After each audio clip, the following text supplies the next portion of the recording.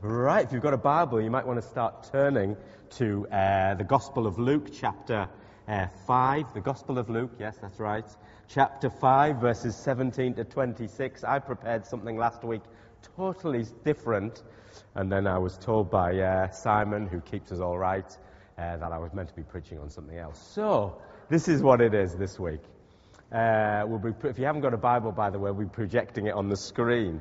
Good morning, welcome to Jubilee. If you're a visitor here this morning, thanks so much for joining us. If you're an Alpha guest, I see a few Alpha guests. Alpha is going fantastically. I was there just last Thursday. Brilliant feel again. Lots of guys and girls coming and listening and worshipping.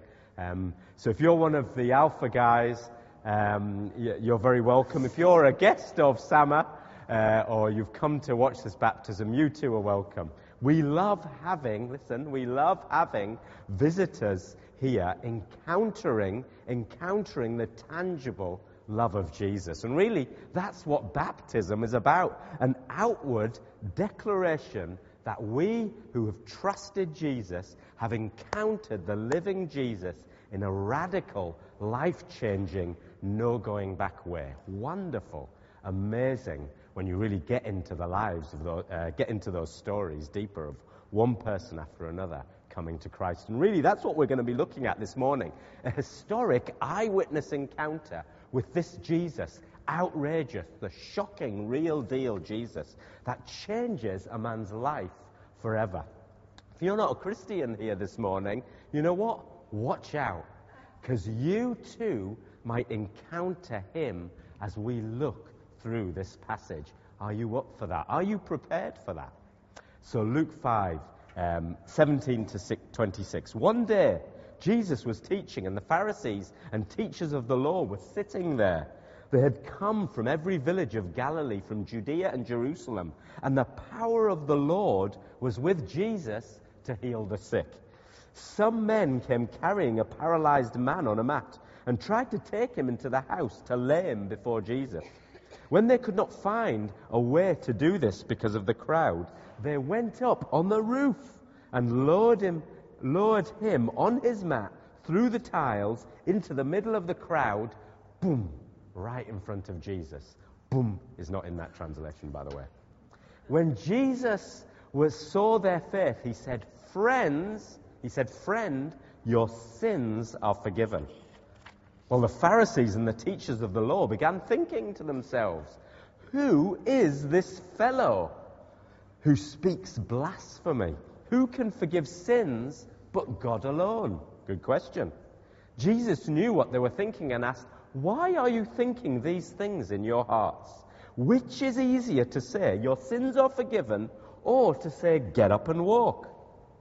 But I want you to know that the Son of Man, God, has authority on the earth to forgive sins." So he said to the paralyzed man, "I tell you, get up, take your mat, and go home." Immediately, this man stood up in front of them, took what he had been lying on, and went home, praising God. Everyone was amazed and gave praise to God. They were filled with awe and said, "We have seen remarkable things today." Let's pray. Thank you, Lord Jesus, that you are a remarkable God. I thank you, Lord Jesus, that we too in this church over the years have seen remarkable things. And I thank you, Lord, that life with you, the adventure of faith that we walk with you, when we encounter you, life is remarkable, life is wonderful, life is amazing, life is costly, but worth it. And we pray this morning as we go through this as we go through this passage of your word, this encounter with you, that we will get something of the wonder and glory that it is to meet you, to encounter you, to follow you, to trust you in every single thing we do. So Holy Spirit, be with us as we listen this morning. In Jesus' name, amen. Amen. So, it couldn't be more dramatic, could it? News has spread like wildfire. Jesus is back in town. People have flocked from all over the place. Why? Because he was a remarkable man, was this Jesus. Incredible healings, wonderful teaching, stunning compassion for the outcasts and the downtrodden, a beautiful life, a totally unique life. People wanted to see this Jesus. People wanted to hear this Jesus. So they came from everywhere. Fascinating. And so here in the midst of one of Jesus' many gatherings in someone's home, suddenly, something curious starts happening, doesn't it? While Jesus is talking and teaching, and while others are glued to his every word and expression, bits of dust and reed start falling from the ceiling. After a few moments, it gets worse. Thud, thud, suddenly chunks of first century plaster start dropping from above. Everything stops. Everyone looks up, and to their surprise, they see 4 pairs of hands rooting around, making a hole in the roof, bigger and bigger, wider and wider. What on earth is going on? And then suddenly, a paralytic man, he can't walk, is lowered by ropes through the roof and drops at Jesus' feet, center stage. Wow, imagine it. We've got Jesus' attention now, haven't we, boys?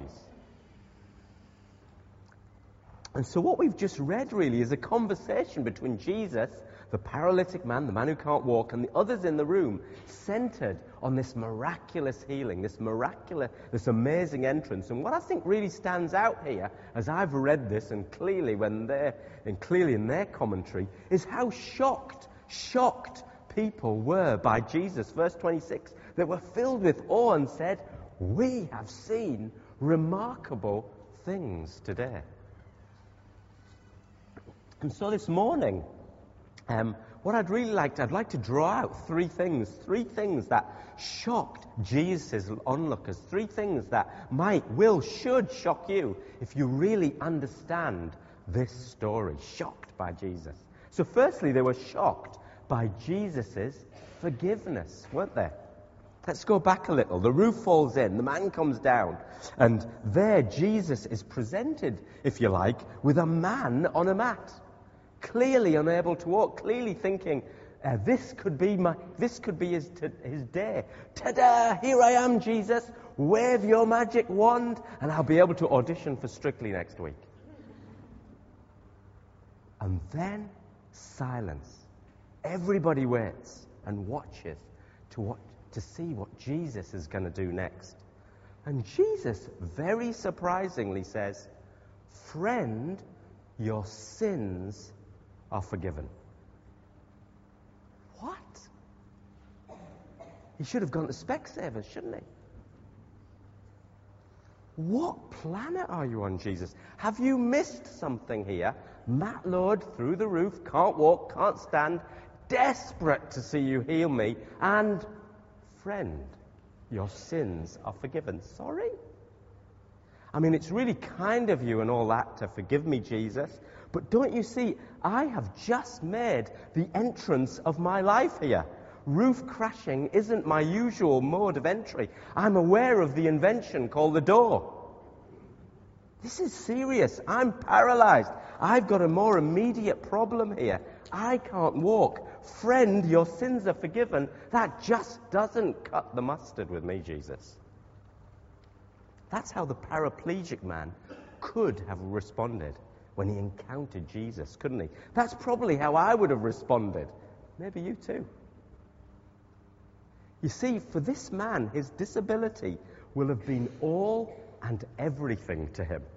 His whole life will have been lived on a mat, 3 feet wide, 6 feet long. Someone would have had to feed him, carry him, clothe him, move him, clean him every day. He'll have probably been a beggar, no money, no job, no influence, no future. That's how he would have seen his life. And so now he's here before Jesus thinking, Jesus, give me the desperate desire of my heart, the thing that will make it all okay. Make me walk again, Jesus, and all my troubles will be over forever. Make me walk again, and I'll be the happiest man alive. I'll never complain again. I'll never be unhappy again.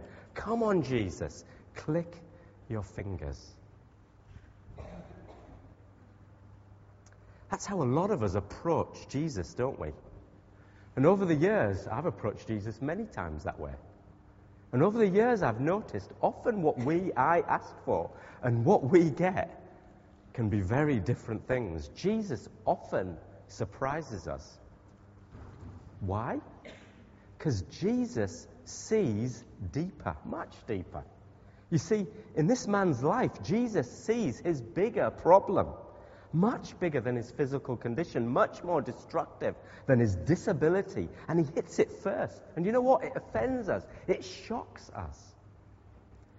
Jesus is saying, yes, I understand your problems, son. I really do. I've seen your suffering. I've seen the rejection. I see your desperate need for healing, radical healing. And do you know what? I'll get to that in a minute. But let me help you realize this first. The main problem in your life is not your suffering, what you think you need the most. It's actually your sin. Let me say that again. The main problem in your life is not your suffering, what you think you need the most. It's actually your sin. Wow. That's actually probably Jesus' biggest message for all of us today. Sin is our biggest deal. You see, for this man, his hope lay in the fact that if Jesus healed him, it would be paradise. If Jesus healed him, everything would be okay. But we all know that's just not how life works, does it? Give him 2 months, give him 6 months. After he's gotten over the excitement of being healed, he'll realize that that excitement won't last. The excitement never lasts. Because true happiness, lasting happiness, is a really confusing thing, really. Have you ever thought about it? Let's think about it now. When you're young, there are a few young people here, when you're young and the world seems to be your oyster, you start off thinking happiness is normal. That's what it's meant to be like. Happiness is natural. We should all be happy. In fact, really deep down at the bottom of your soul, the only reason why people aren't happy, older people, is because they've messed up. That's how you think early on in life, don't you? I did. Is that you this morning? Is that what you think now? All you students and young people out there. But then roll the clock as time moves on, as life kicks in, as wrinkles become more obvious, as kind of hair falls off your head and starts growing out of your ears. Just talking about me. As time moves on, we become burdened with the increasing responsibility of work, of marriage, of kids, finances, pressures, etc., etc. We move from watching things like Peppa Pig to watching Panorama and the news at 10. The shocking reality of life hits us in the face. We start realizing that happiness is not all that it's cut out to be, actually. We desperately yearn to be happy because we find it so difficult to be fundamentally, deeply, consistently happy. You suddenly realize that you were wrong, actually, about happiness 20 years ago.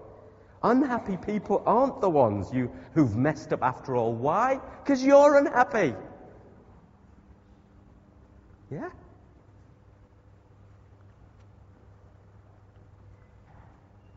If you really don't get this, if you really don't understand this, I would suggest you haven't lived long enough yet.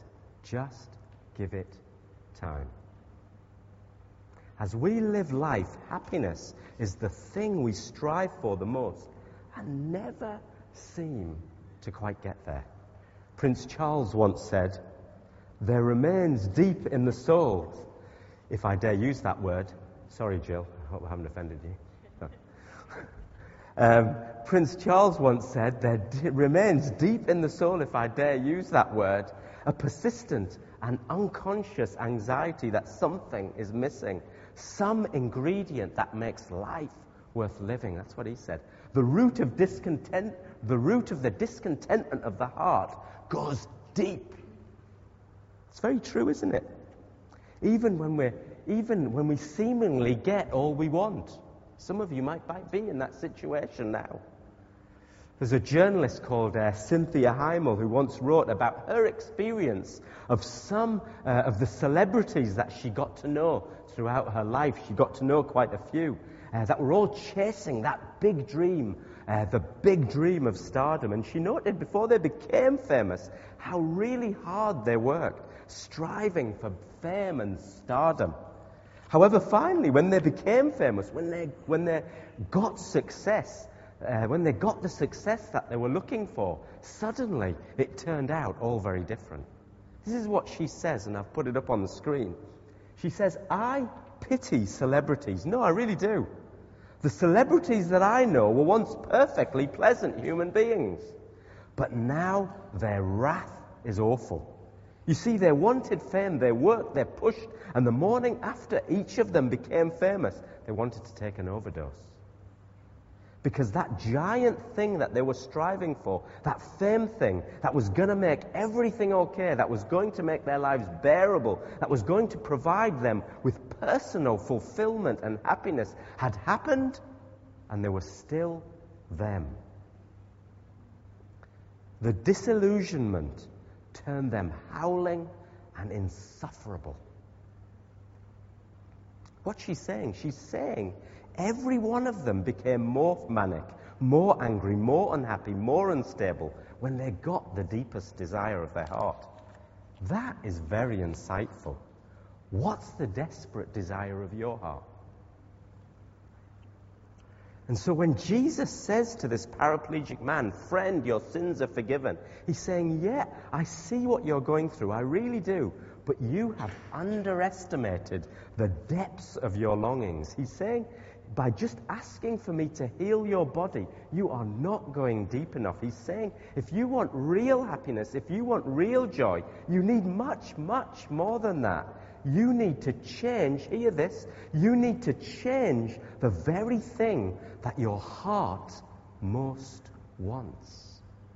Me, Jesus. Did you hear that? That's really what the Bible calls sin.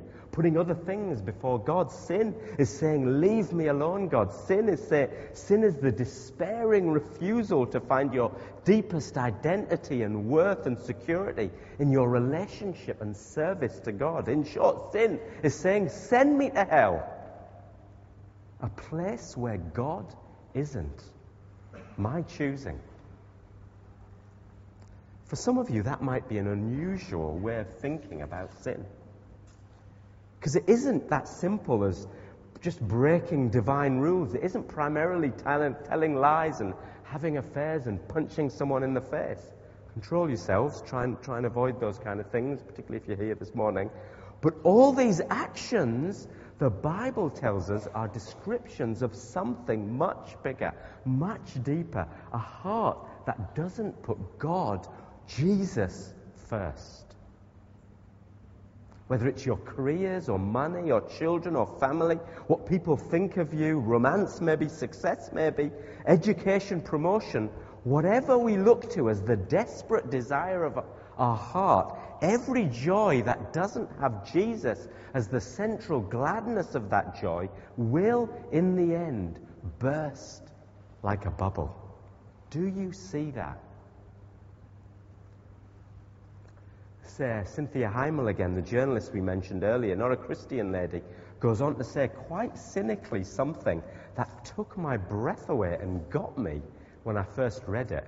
She said, I think when God wants to play a really rotten practical joke on you, he grants you your deepest wish, then laughs merrily when you realize you want to kill yourself. My brother did exactly that.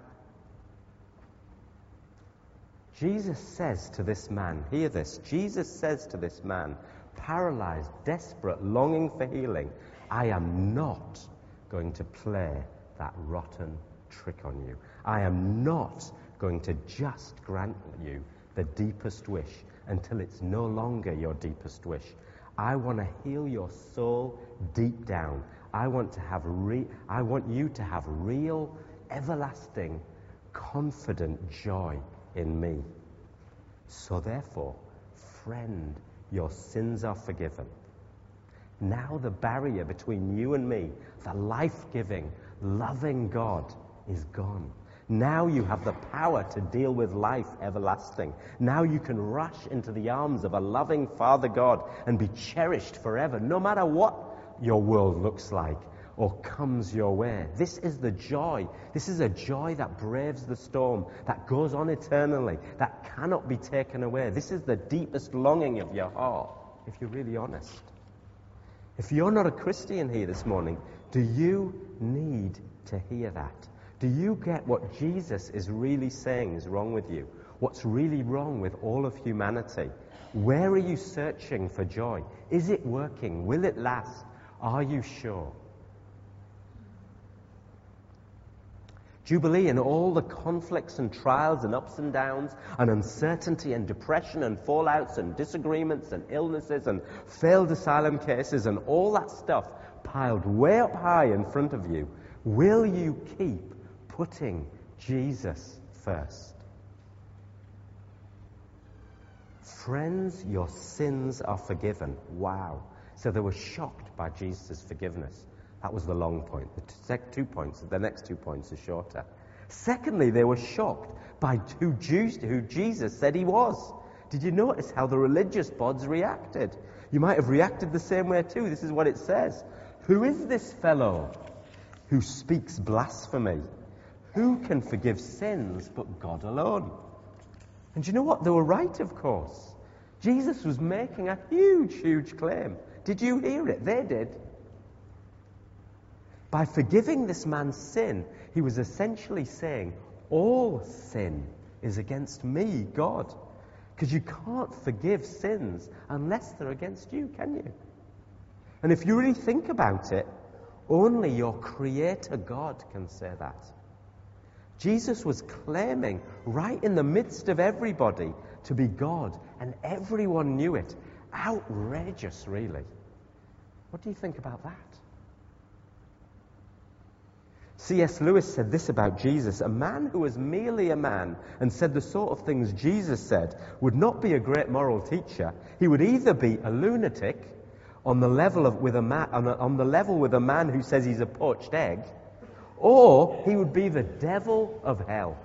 You must take your choice. Either this was and is the Son of God, or else a madman or something worse. You can shut him up for a fool, or you can fall at his feet and call him Lord and God. But let us not come with any patronizing nonsense about his being just a great human teacher. He has not left that option open to us. Lunatic, liar, or Lord, that is your choice this morning. But before you jump to conclusions, because I know what I would have said 15 years ago, look at the quality of his teaching. Take a look at his life. Was this really the life of a fraudster, a loser, a liar, a crazy guy? Of course it wasn't.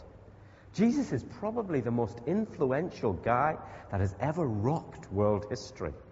Very few people come close. Someone put it this way: no one has ever discovered the words Jesus ought to have said or the deed he ought to have done. Nothing he does falls short. In fact, he is always surprising you, always taking your breath away, because he's better than you could imagine. That's Jesus through and through. When they looked at Jesus, they felt, they knew, they saw. They were looking through the substance of human flesh at the very being of God himself. And you know what? It shocked them to the core. Does it shock you? Do you see that? Do you see it? Do you see at least something of what people in Jesus' time saw about this man? The very reason thousands of people actually overnight started worshipping him. That doesn't normally happen. It takes much longer than that. That's why these onlookers here were amazed and gave praise to God. That's why they were filled with awe and said, "We have seen remarkable things here today." Have you? Jubilee, will you open your eyes? Will we open our eyes more and more to the wonder of God in our lives? Will you not be shaken all the time? Will you stop being frantic all the time? Will you have the poise that is rooted in the truth of God? Will you live by faith that takes you on this amazing adventure with Him? This adventure that spans the whole globe, all of history, every single part of you, all the communities that God puts you in. Will you? And do you know what? If the people here who don't know Jesus yet, will you now see Him for who He really is, and then do what is only appropriate and right? Let Him be the one who takes your hand and leads you like a groom takes his cherished bride down the altar. Will you trust in this Jesus? Why not? So they were shocked by His forgiveness and what the soul deeply needs. They were shocked also by who He was, God Himself. Because if you really think about it, if He's God, that changes everything. And finally, to end, they were shocked, dramatically shocked by the cross. Cross? There's no cross in my reading. What are you talking about, Raj? One of the greatest questions of all time, apart from who's going to win the X Factor. No. One of the greatest questions of all time is here in this passage. A lot of Bible scholars say that. And actually one of the Bible scholars looked into this in loads of details, and he said millions of words have been written about this one question that we're going to talk about over 20 centuries, and still we don't know what the answer is. What's the question? Verse 23 says this: which is easier? Jesus said this: which is easier, to say your sins are forgiven, or to say get up and walk? Which one is it? To say, I forgive your sins, or, hey, buddy, get up and walk? Which one is it? You see, when you first read this, it seems obvious, doesn't it? Of course, it's much easier to say, hey, dude, your sins are forgiven. That's easy. Get up and walk a bit harder. But, hey, your sins are forgiven. That's easy. But you know what? It's not as simple as that. Have a look at it. When Jesus uses the verb say here, the Greek word is actually much more than just say. It doesn't mean just to utter meaningless words. It means to utter words that actually make something happen. Words that have a certain effect. A bit like at the beginning of the Bible when God said, and God created light. And God created light and it happened. God spoke things into existence. When Jesus says, get up and walk, His very words make it happen. That's what the Greek is getting at. That's what these guys will have understood when Jesus is asking that question. Awesome, miraculous, really. So what? How does that help us answer the question? Well, this is it. When Jesus says, I forgive your sins, He's saying it's one thing for me to heal you, but it will be very different, much, much harder, infinitely harder for me to effect the forgiveness of your sins, to make it happen, to see it through, if you like. Why? Because that involves the cross. As we got a hint from Neil last week, in the Garden of Gethsemane, we start to see why Jesus was so dreading the cross. Last week we read how before He died, Jesus was overcome with torment. Neil talked about sweating blood. Jesus was literally shaken by what was ahead of Him. Mark 14:3 says, Jesus began to be very distressed and troubled. Jesus said, my soul is deeply grieved to the point of death. In fact, we hear the heart-wrenching truth about what Jesus really thought about the cross and His death in Luke 22 a bit later on. He says, Father, if you are willing, remove this cup from me. Get me out of this. I can't bear it. Take this cup that I'm about to drink away from me. And even on the cross, Jesus shouts in a loud voice one of the most famous and painful cries of sorrow ever heard throughout all of history. Matthew 27, Eloi, Eloi, lama sabachthani. My God, why have you forsaken me?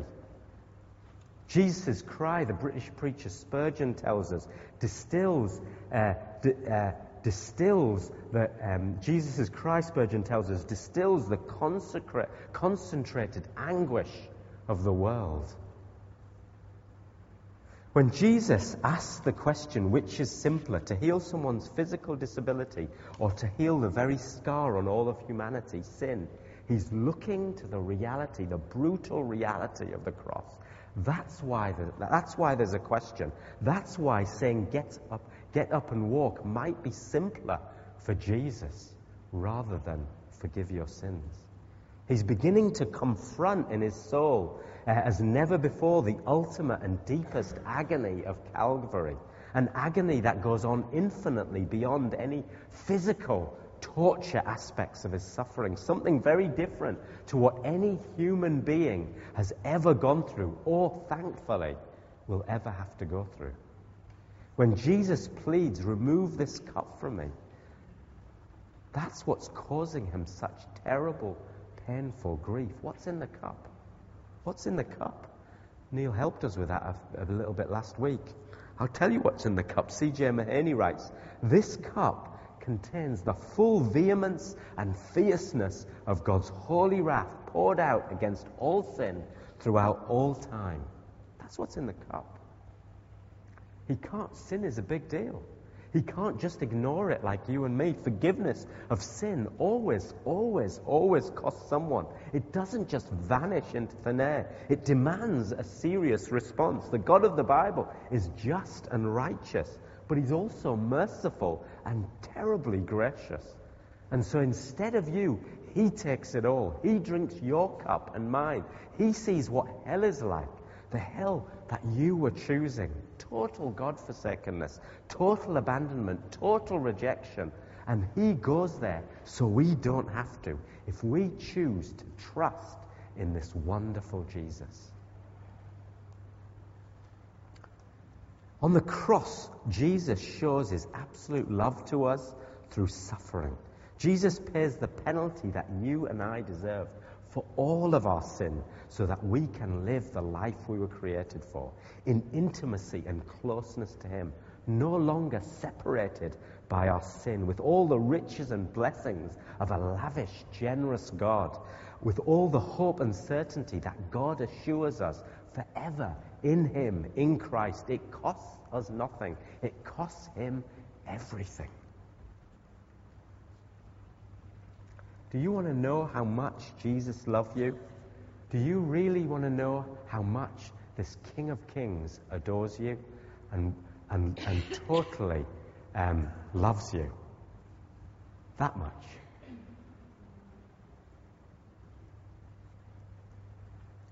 The Bible says in John 3:16, for God so loved the world that he gave his one and only Son, Jesus, that whoever believes in him shall not perish, but have eternal life with God. Hebrews 12:2 says this, for the joy set before him. What joy? What joy? You. You're his joy. For the joy set before him, he, Jesus, endured the cross, scorning its shame, and sat down at the right hand of the throne of God.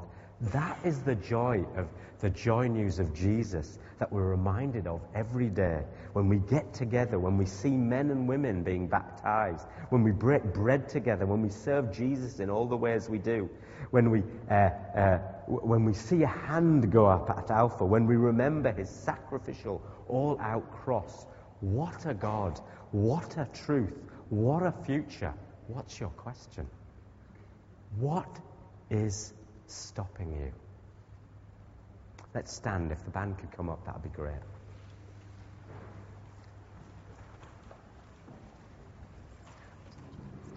Oh, yeah.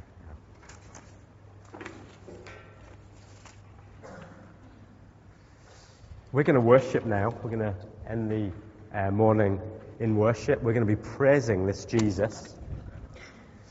But I also want to give an opportunity for those of you who may not know this Jesus yet. Okay? Some of you from Alpha, some of you might have just popped in, a friend might have brought you in today. There is something remarkable, like this man who totally put his life in Jesus. It changed his life forever. There was a guy on Thursday who put his hand up. And you know what? It will change his life forever. It changed my life forever. Those of you who are nodding know what I mean. And the way we trust this Jesus is very simple, yet phenomenally life-changing. We say, Lord, I'm really sorry. I'm sorry. And you think, oh, that's easy. But you say sorry like you mean it. You say sorry from the depths of your heart for all your dishonoring of him, disobedience of him, and disregard for him. You say sorry for not putting him first and foremost in your life. You say sorry for chasing all the other things that is causing anxiety, stress, and all sorts of stuff in your life. That's the sorry that Jesus is looking for. But you know what? When you say sorry, he totally accepts that. He totally pours out grace, mercy, and forgiveness. And he says, friend, your sins are forgiven. And he deals with a thing that is eating away at your very soul. Seems simple. Sorry, and he forgives you. And you know what? After that, the Bible tells us there's a celebration in heaven that goes on and on and on. That is a remarkable thing, and that's just the very start of it. Yes, it's costly to follow Jesus. I'm not going to, beat around the bush. It's very costly to follow Jesus. It changes your life forever, and so it should. But you can say yes to Jesus this morning. And so if that's your prayer this morning, as we're singing, why don't you just say, sorry, Jesus? And when he floods you with his grace and mercy and forgiveness, your only appropriate response is thank you so much. Do you get that? Let's worship this Jesus. And if that's you this morning, if you said that prayer, if you pray to Jesus, let someone know about it. Let me know about it. Speak to somebody, because we just love hearing news like that. It lifts our faith that more and more people around the world are trusting in this true Savior.